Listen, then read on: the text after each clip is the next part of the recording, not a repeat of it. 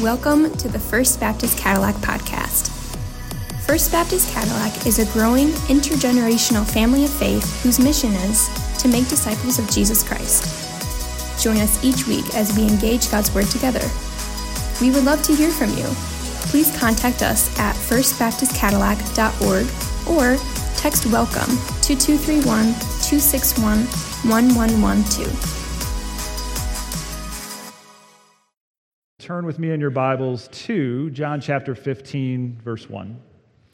John chapter 15, we're going to be in verses 1 through 11 as we embark on week number 2 of the sermon series, The Fullness of Life, from John chapter 10, verse 10, where it says, I have come that they may have life and have it to the full. These are the words of Jesus, and the ESV calls it life abundant. Abundant from the Greek perissos, which means over and above. More than is necessary, superior, extraordinary, surpassing, uncommon. The kind of life that you would expect of people who literally have God Almighty dwelling within them. A victorious, overcoming, fruitful life that stands out for the right reasons and captures the attention of a watching world. And if you think that such a life is only for a select few super Christians, you'd be greatly mistaken, for the truth of the matter is, as we learned last week, fullness or abundance is the normal Christian life. Fullness or abundance is the normal Christian life. Now, how do I know this? How can I make that statement? Number one, Jesus promised it. When he said there in John 10:10, I have come that they may have life and have it to the full, they refers to all of us and not just a select few. And the second reason that I know that fullness or abundance is the normal Christian life is because the Holy Spirit produces it. And which of us as believers has the indwelling presence of the Holy Spirit? All of us. Every single one of us. So Jesus promised it. The Holy Spirit produces it. Fullness or abundance is the normal Christian life, and anything less is subnormal. And I don't know about you, but I'm looking forward to becoming more and more normal over the course of this sermon series. So with that in mind, we're going to look at some key topics over the next few months: abiding in Christ, the fruit of the Spirit, the gifts of the Spirit, the community of the Spirit, and the warfare of the Spirit. And today we're going to focus on that first key topic, which is abiding in Christ. And today's text gives us, last week, it was a blueprint for the abundant life. Today we have elements of an abundant life. It is the fruit, the vine, the branches, and the vine dresser. But before we dive into the text, let's take a few moments to talk about the setting of the text. John 15 is found right in the middle of what is known as Jesus' farewell discourse. His farewell discourse. These are Jesus' final instructions to his disciples before his arrest and crucifixion. So we know that these words possess some special importance. This is what Jesus wants to leave with them, what they really need to know in his absence, and they are important words for us today as well. Next, these words are spoken on the walk to Gethsemane. We know all about Gethsemane and how Jesus prayed, and sweat drops of blood formed as he prayed with such intensity. But during that walk to Gethsemane, Jesus and his disciples would have passed through many vineyards. Many, many vineyards. And as Jesus was known to do, he used his surroundings to teach important spiritual truths. And that is the case here in John 15, as Jesus teaches about the elements of the abundant life by using the imagery of the vine and the branches in a vineyard. And so with that in mind, would you please stand with me as I read today's text, John 15, verses 1 through 11. Jesus said these words to his disciples, and he says them to us, I am the true vine, and my Father is the vine dresser. Every branch in me that does not bear fruit, he takes away. And every branch that does bear fruit, he prunes, that it may bear more fruit. Already you are clean because of the word that I have spoken to you. Abide in me, and I in you, as the branch cannot bear fruit by itself unless it abides in the vine, neither can you unless you abide in me. I am the vine, you are the branches. Whoever abides in me and I in him, he it is that bears much fruit. For apart from me, you can do nothing. If anyone does not abide in me, he is thrown away like a branch and withers, and the branches are gathered, thrown into the fire, and burned. If you abide in me, and my words abide in you, ask whatever you wish, and it will be done for you. By this my Father is glorified, that you bear much fruit, and so prove to be my disciples. As the Father has loved me, so have I loved you. Abide in my love. If you keep my commandments, you will abide in my love, just as I have kept my Father's commandments and abide in his love. These things I have spoken to you, that my joy may be in you, and that your joy may be full. Would you bow your heads with me as we pray together? Father, this is honestly one of my favorite passages in all of the Bible. And so I pray that excitement for the passage would come through as I preach, as I speak. I pray that it would be with clarity and with power. God, give us all ears to hear this morning. May your Holy Spirit be present amongst us, in us, through us, working mightily, we pray, in Jesus' name. And all of God's people said, amen. Amen. You may be seated. Well, to truly understand this spiritual metaphor, this word picture of the vine and the branches, we need to know some facts about grapes. Anybody like grapes? Raisins? Raisin Bran's one of my go-tos in the morning, okay? And honestly, this is probably more information than anyone knows. I have ruined grapes for a group of 7th and 8th grade football players who are wide receivers. I was teaching them about blocking and the importance of keeping your hands in, and I heard this somewhere else. I just shared it with them. I said, pretend that you have grapes in your armpits, and you have to hold those grapes in to keep your hands in, to keep you from... Anyway, they told me, so we can't eat grapes ever again. But the fact of the matter is, grapes are the most widely grown fruit in the world. Do you know that? Even today, grapes are central to Israel's economy. They're big business. And I found this to be fascinating. For their size, vines are very productive, yielding as much as 80 pounds of grapes in a season. One vine, as much as 80 pounds. And dead branches that have not been removed can spread disease and destroy productivity. So I know some of you are feverishly writing those words in your notes. Grown, Israel's 80 and removed. You got it?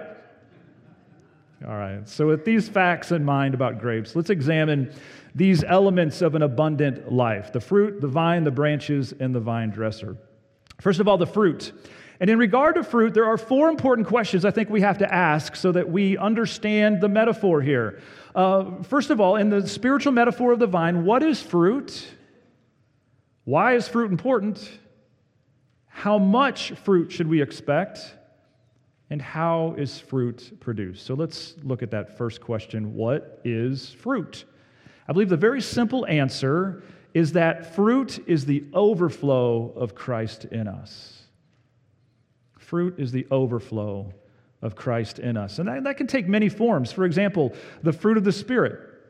As it says in Galatians 5:22, but the fruit of the Spirit is love, joy, peace, patience, kindness, goodness, faithfulness, gentleness, self-control. These are all examples of the overflow of Christ in us. And we're going to take an in-depth look at each one of these fruits of the Spirit in the weeks to come. Next example of fruit, I believe, is the fruit of our witness.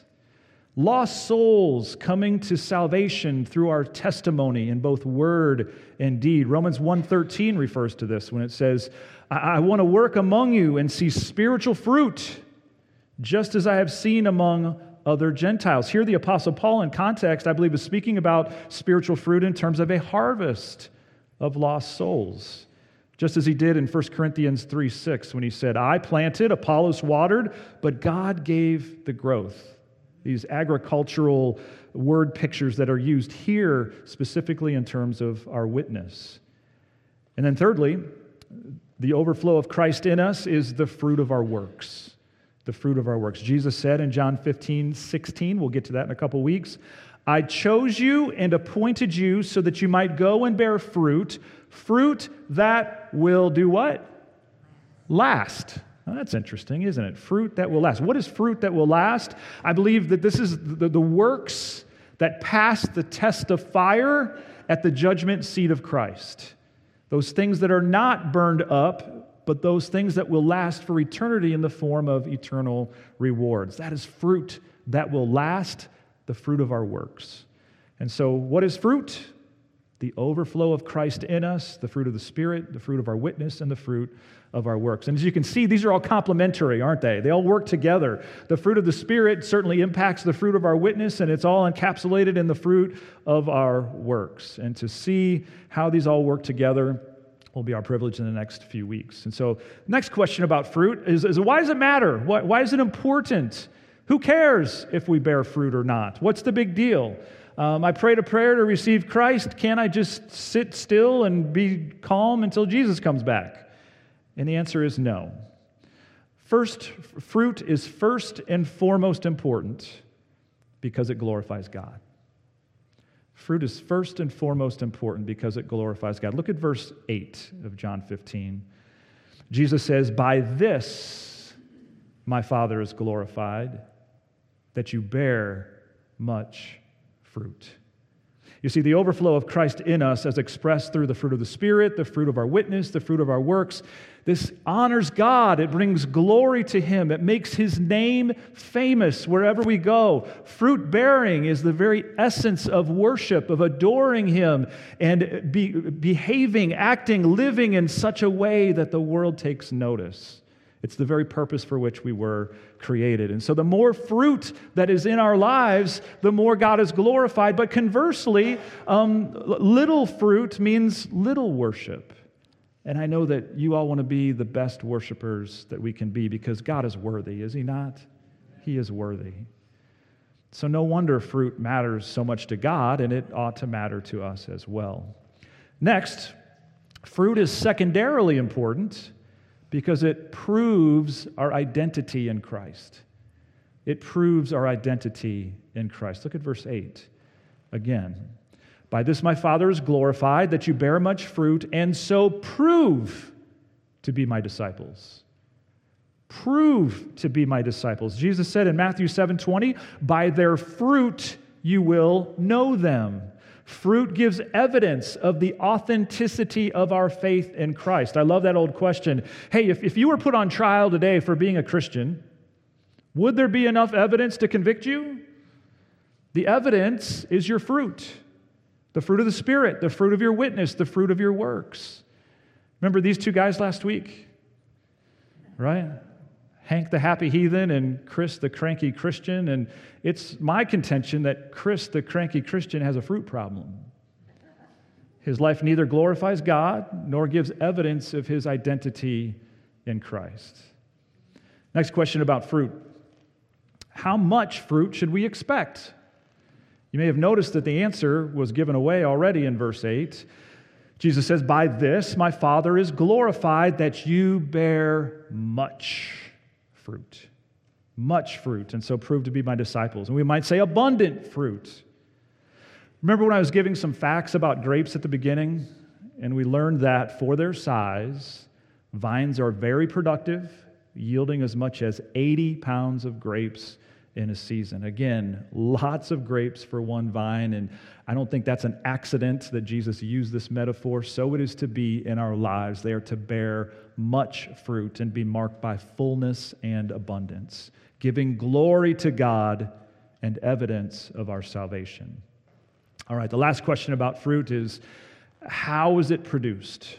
And that actually leads to the second element of the abundant life, which is the vine. The vine. Here it is important to know that in the production of grapes, the vine is the source of life.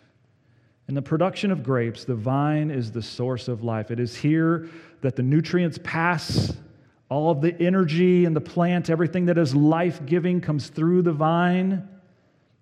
No vine means no life, which means no fruit. And so Jesus says, "I am the true vine." Jesus is the vine. He is the source of life, and without Him there is no life, which means that there is no fruit. Now, it needs to be said that to a Jewish audience, Jesus' proclamation of "I am the vine" was a bombshell. It was almost scandalous. because throughout the Old Testament, Israel was portrayed as the vine. And the vine actually became a symbol of national pride for Israel. For example, it showed up on their money. You see on the one side there is a cluster of grapes on their money, which makes sense, again, in part because grapes were big business. As we said earlier, that even today, grapes are central to Israel's economy.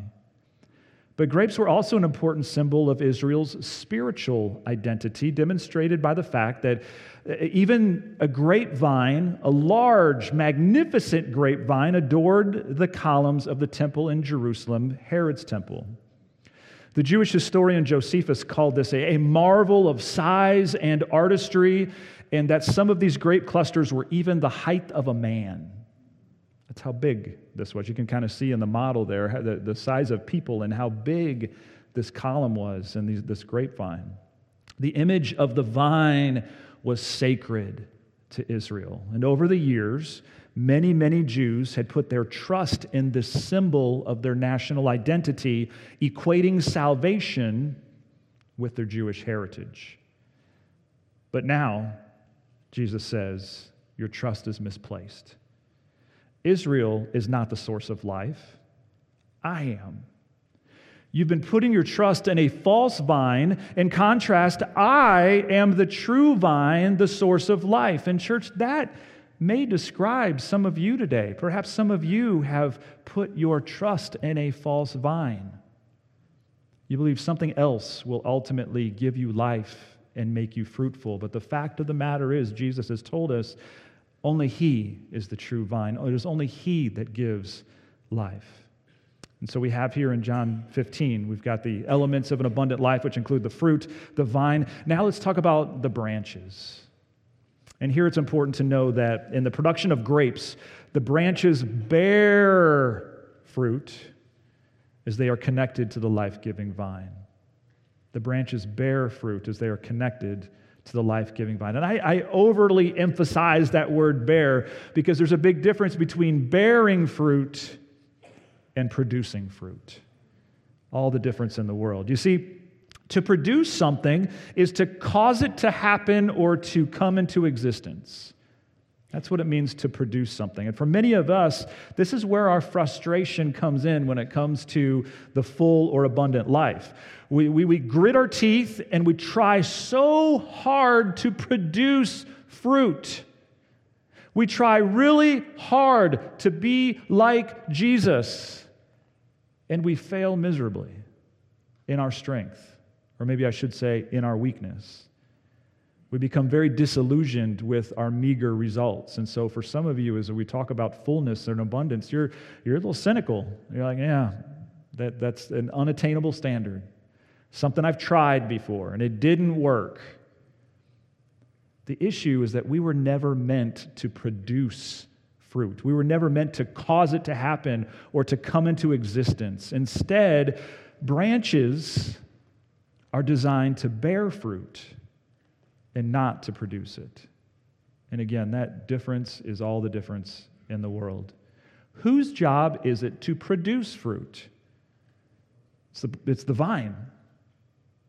God, Jesus. That's where the life is. That's where there are nutrients and energy. The vine causes fruit to happen through the branches which are only meant to bear fruit. And that's why Jesus says in verse 5, I am the vine, you are the branches. Believers are the branches.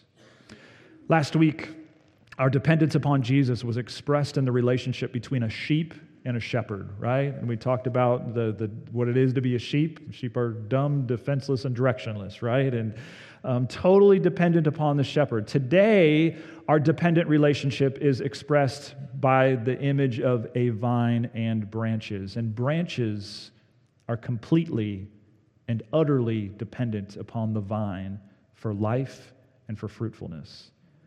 What happens to a branch disconnected from the vine? It's dead, and it will be fruitless. And so the believers are instructed in verse 4.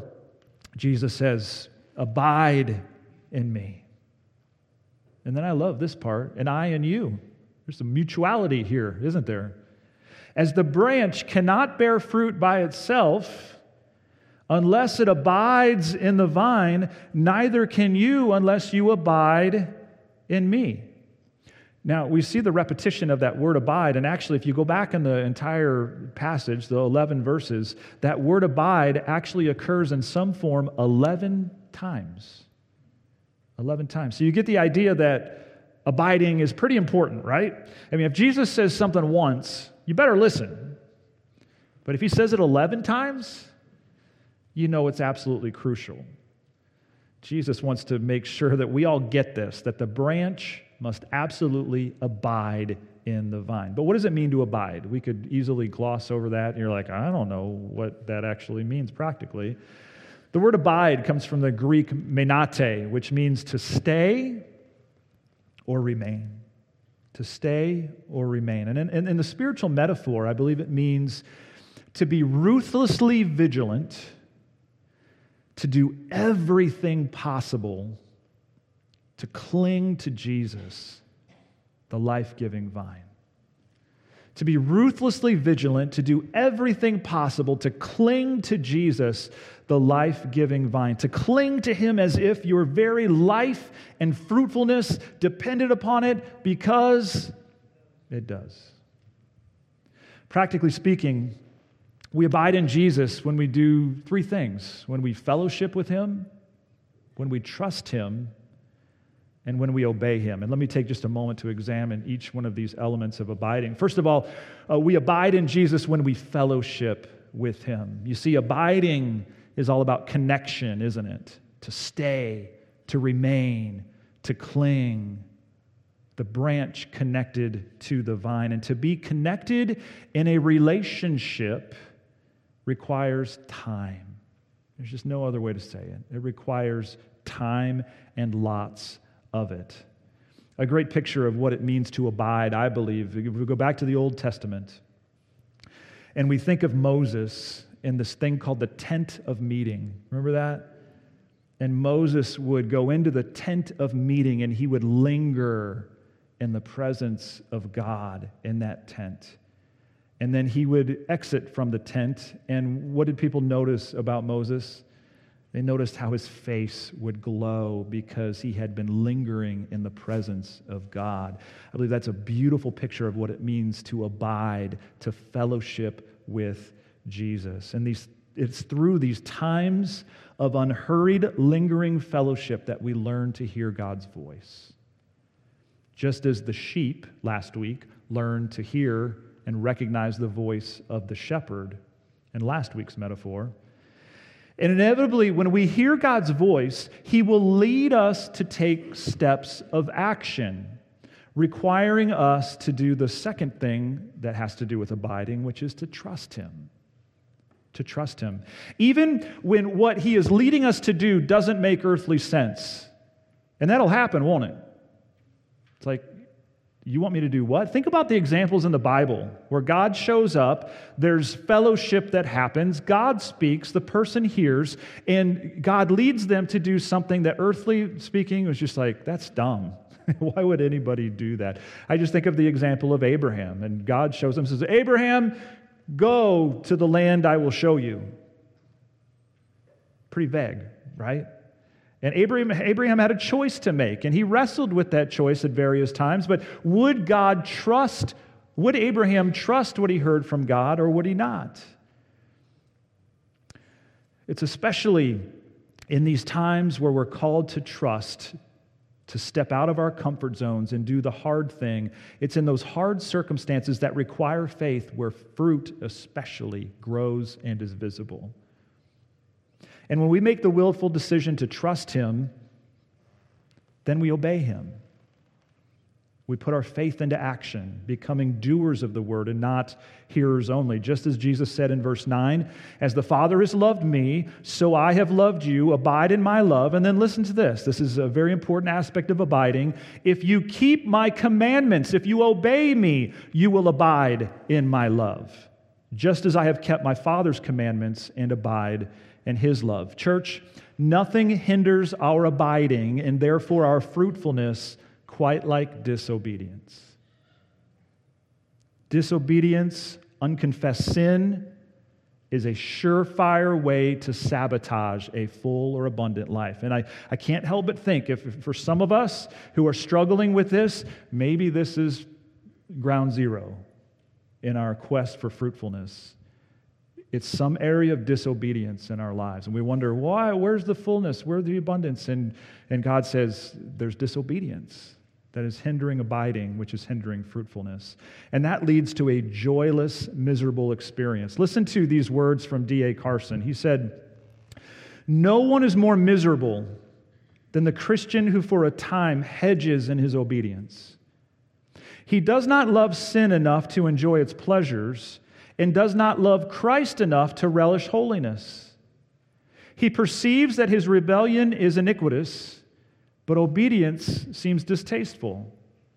He does not feel at home any longer in the world, but his memory of his past associations and the tantalizing lyrics of his old music prevent him from singing with the saints.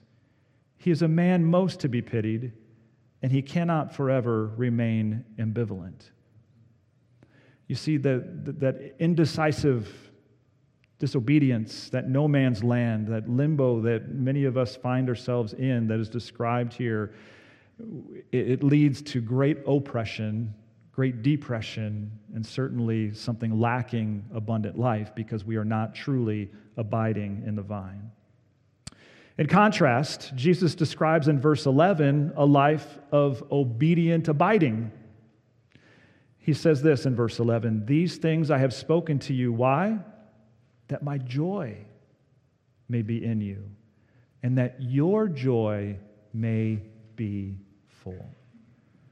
You see, a life of obedient abiding is a life of fullness of joy. It's the kind of life described in verse 5. "I am the vine, you are the branches. Whoever abides in me and I in him, he it is that bears much fruit.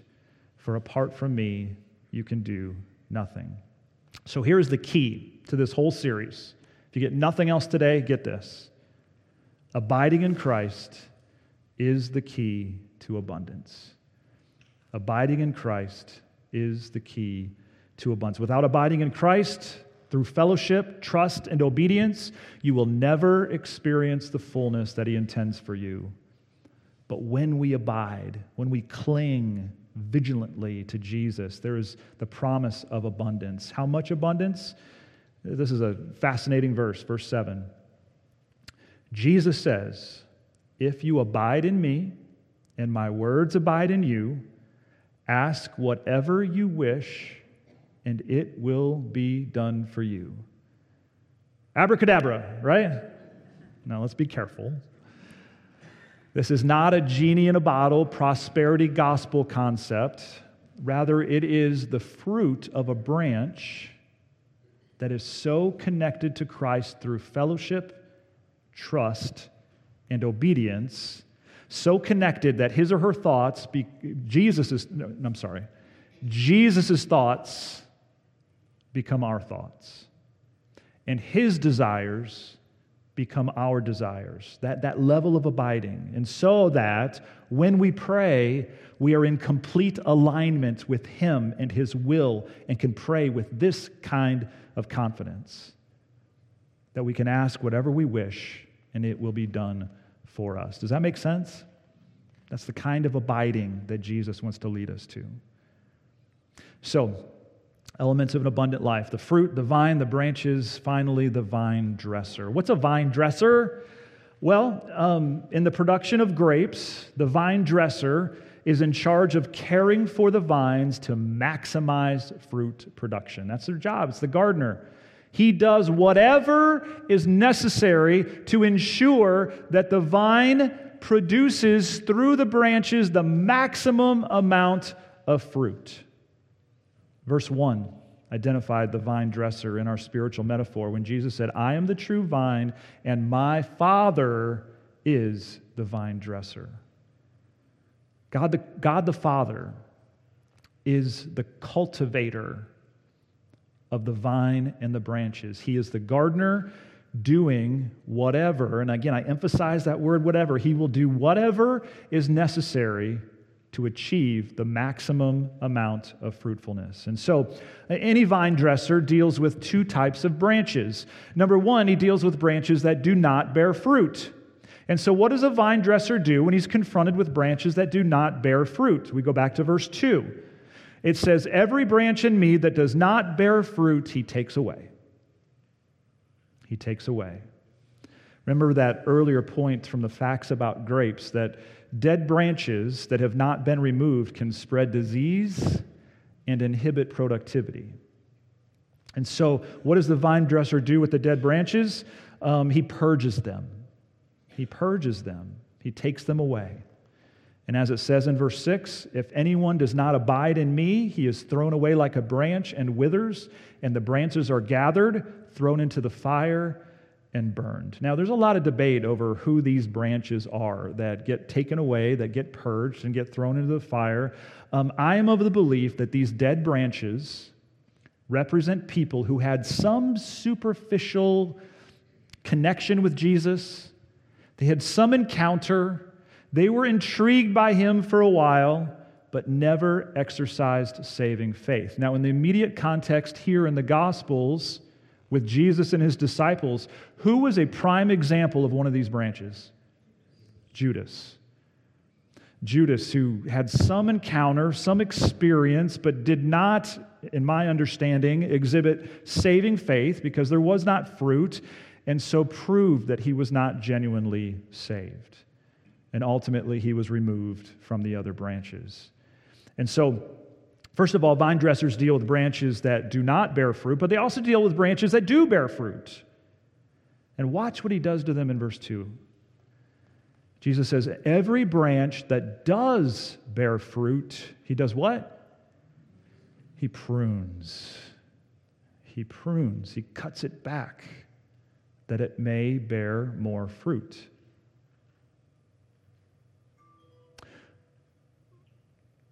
The vine dresser prunes branches that do bear fruit. Now let's talk about what pruning is. Pruning is a strategic cutting, even of healthy tissue, that leads to greater fruitfulness. And as you can probably guess, these are sharp shears or instruments, knives that lead to the pruning. Pruning hurts, but it is absolutely essential to achieving maximum fruit harvest. When I was pastoring in California, I had this really cool office with the sliding glass doors that opened up onto a beautiful rose garden with mountains in the background. Now, my office now, I look out on the alley and a tombstone business, okay? Just the way it is. How many years did you have that view? Exactly. But what's interesting about that rose garden, certain times of year, it was just the most gorgeous, beautiful picture. These were just grown and cared for in such a very special manner. And each one of those rose bushes, it was a memorial rose garden, so be careful what you did with the rose bushes. But it was beautiful, except for certain times of year. And so those of you who are a keeper of roses, these things would get cut back, so they were just like little sticks coming out of the ground, and it looked like they were dead. It looked like they were ugly, but it was absolutely essential to do that radical cutting, that radical pruning to ensure that the plant could be the best that it could possibly be. And in certain times of the year, they were stunning. And that's, I think, an important picture for us to understand what pruning is all about. It's absolutely essential to be pruned to experience the fuller, abundant life. Listen to what Warren Wiersbe says about pruning. He said, "The greatest judgment God could bring to a believer would be to let him alone, to let him have his own way. Because God loves us, he prunes us and encourages us to bear more fruit for his glory. If the branches could speak, they would confess that the pruning process hurts, but they would also rejoice that they will be able to produce more and better fruit. Your heavenly Father is never nearer to you than when he is pruning you." I think all of us would we would say, "Hey, I want to bear more fruit." But would we also say, "God, would you do absolutely whatever is required in my life? whatever pruning is necessary to enable that abundant fruit to grow. Here's something else I learned from the pruning of grapevines. Sometimes the vine dresser has to cut the flowery, most outwardly beautiful part of the plant in order to achieve maximum fruitfulness. Now let the implications of that sink in for just a moment. In the grapevine, you have to kind of choose. Do you want fruit or do you want flowers? What's a grapevine for? It's primarily for fruit. What this means to our lives, or another way to say this, is the wise gardener knows that good must sometimes be sacrificed for better. You see, there's a lot of good things in our lives. And I think part of the problem we have, there's so many good things in our lives that they become a distraction to the best things. They get in the way of the best things. They get in the way of the abundance of fruit that God wants to bring.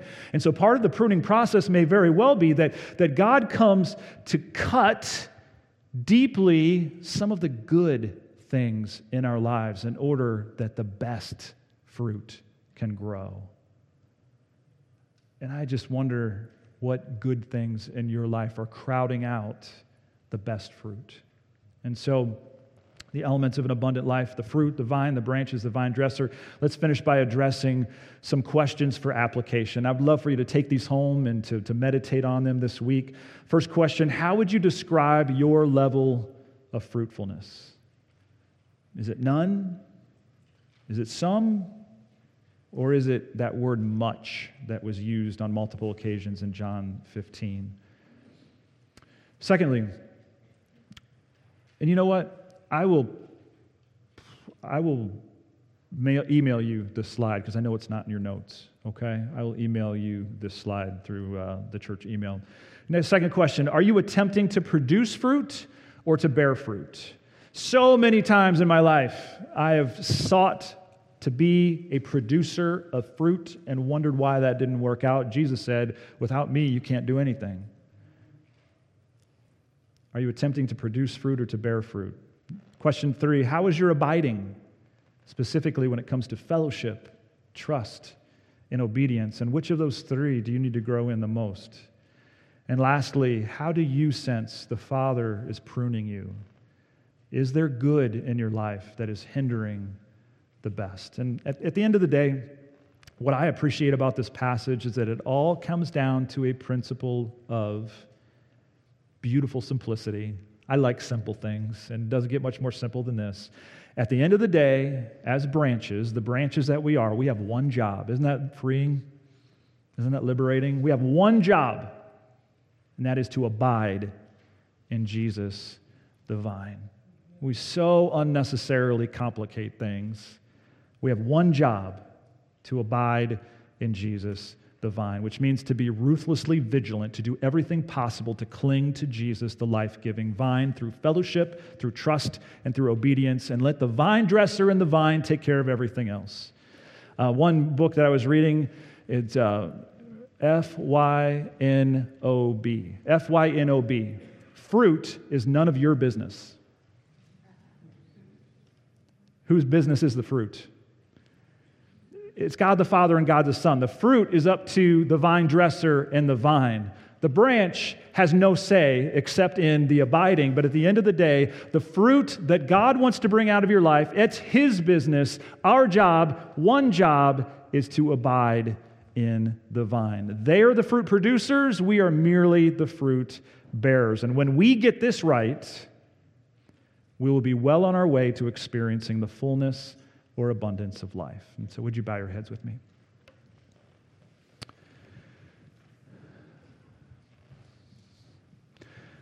Father, I pray that even beyond this sermon, that through these questions at the end, that you would speak to us, believing that you have growth for all of us. You have pruning to do in all of us.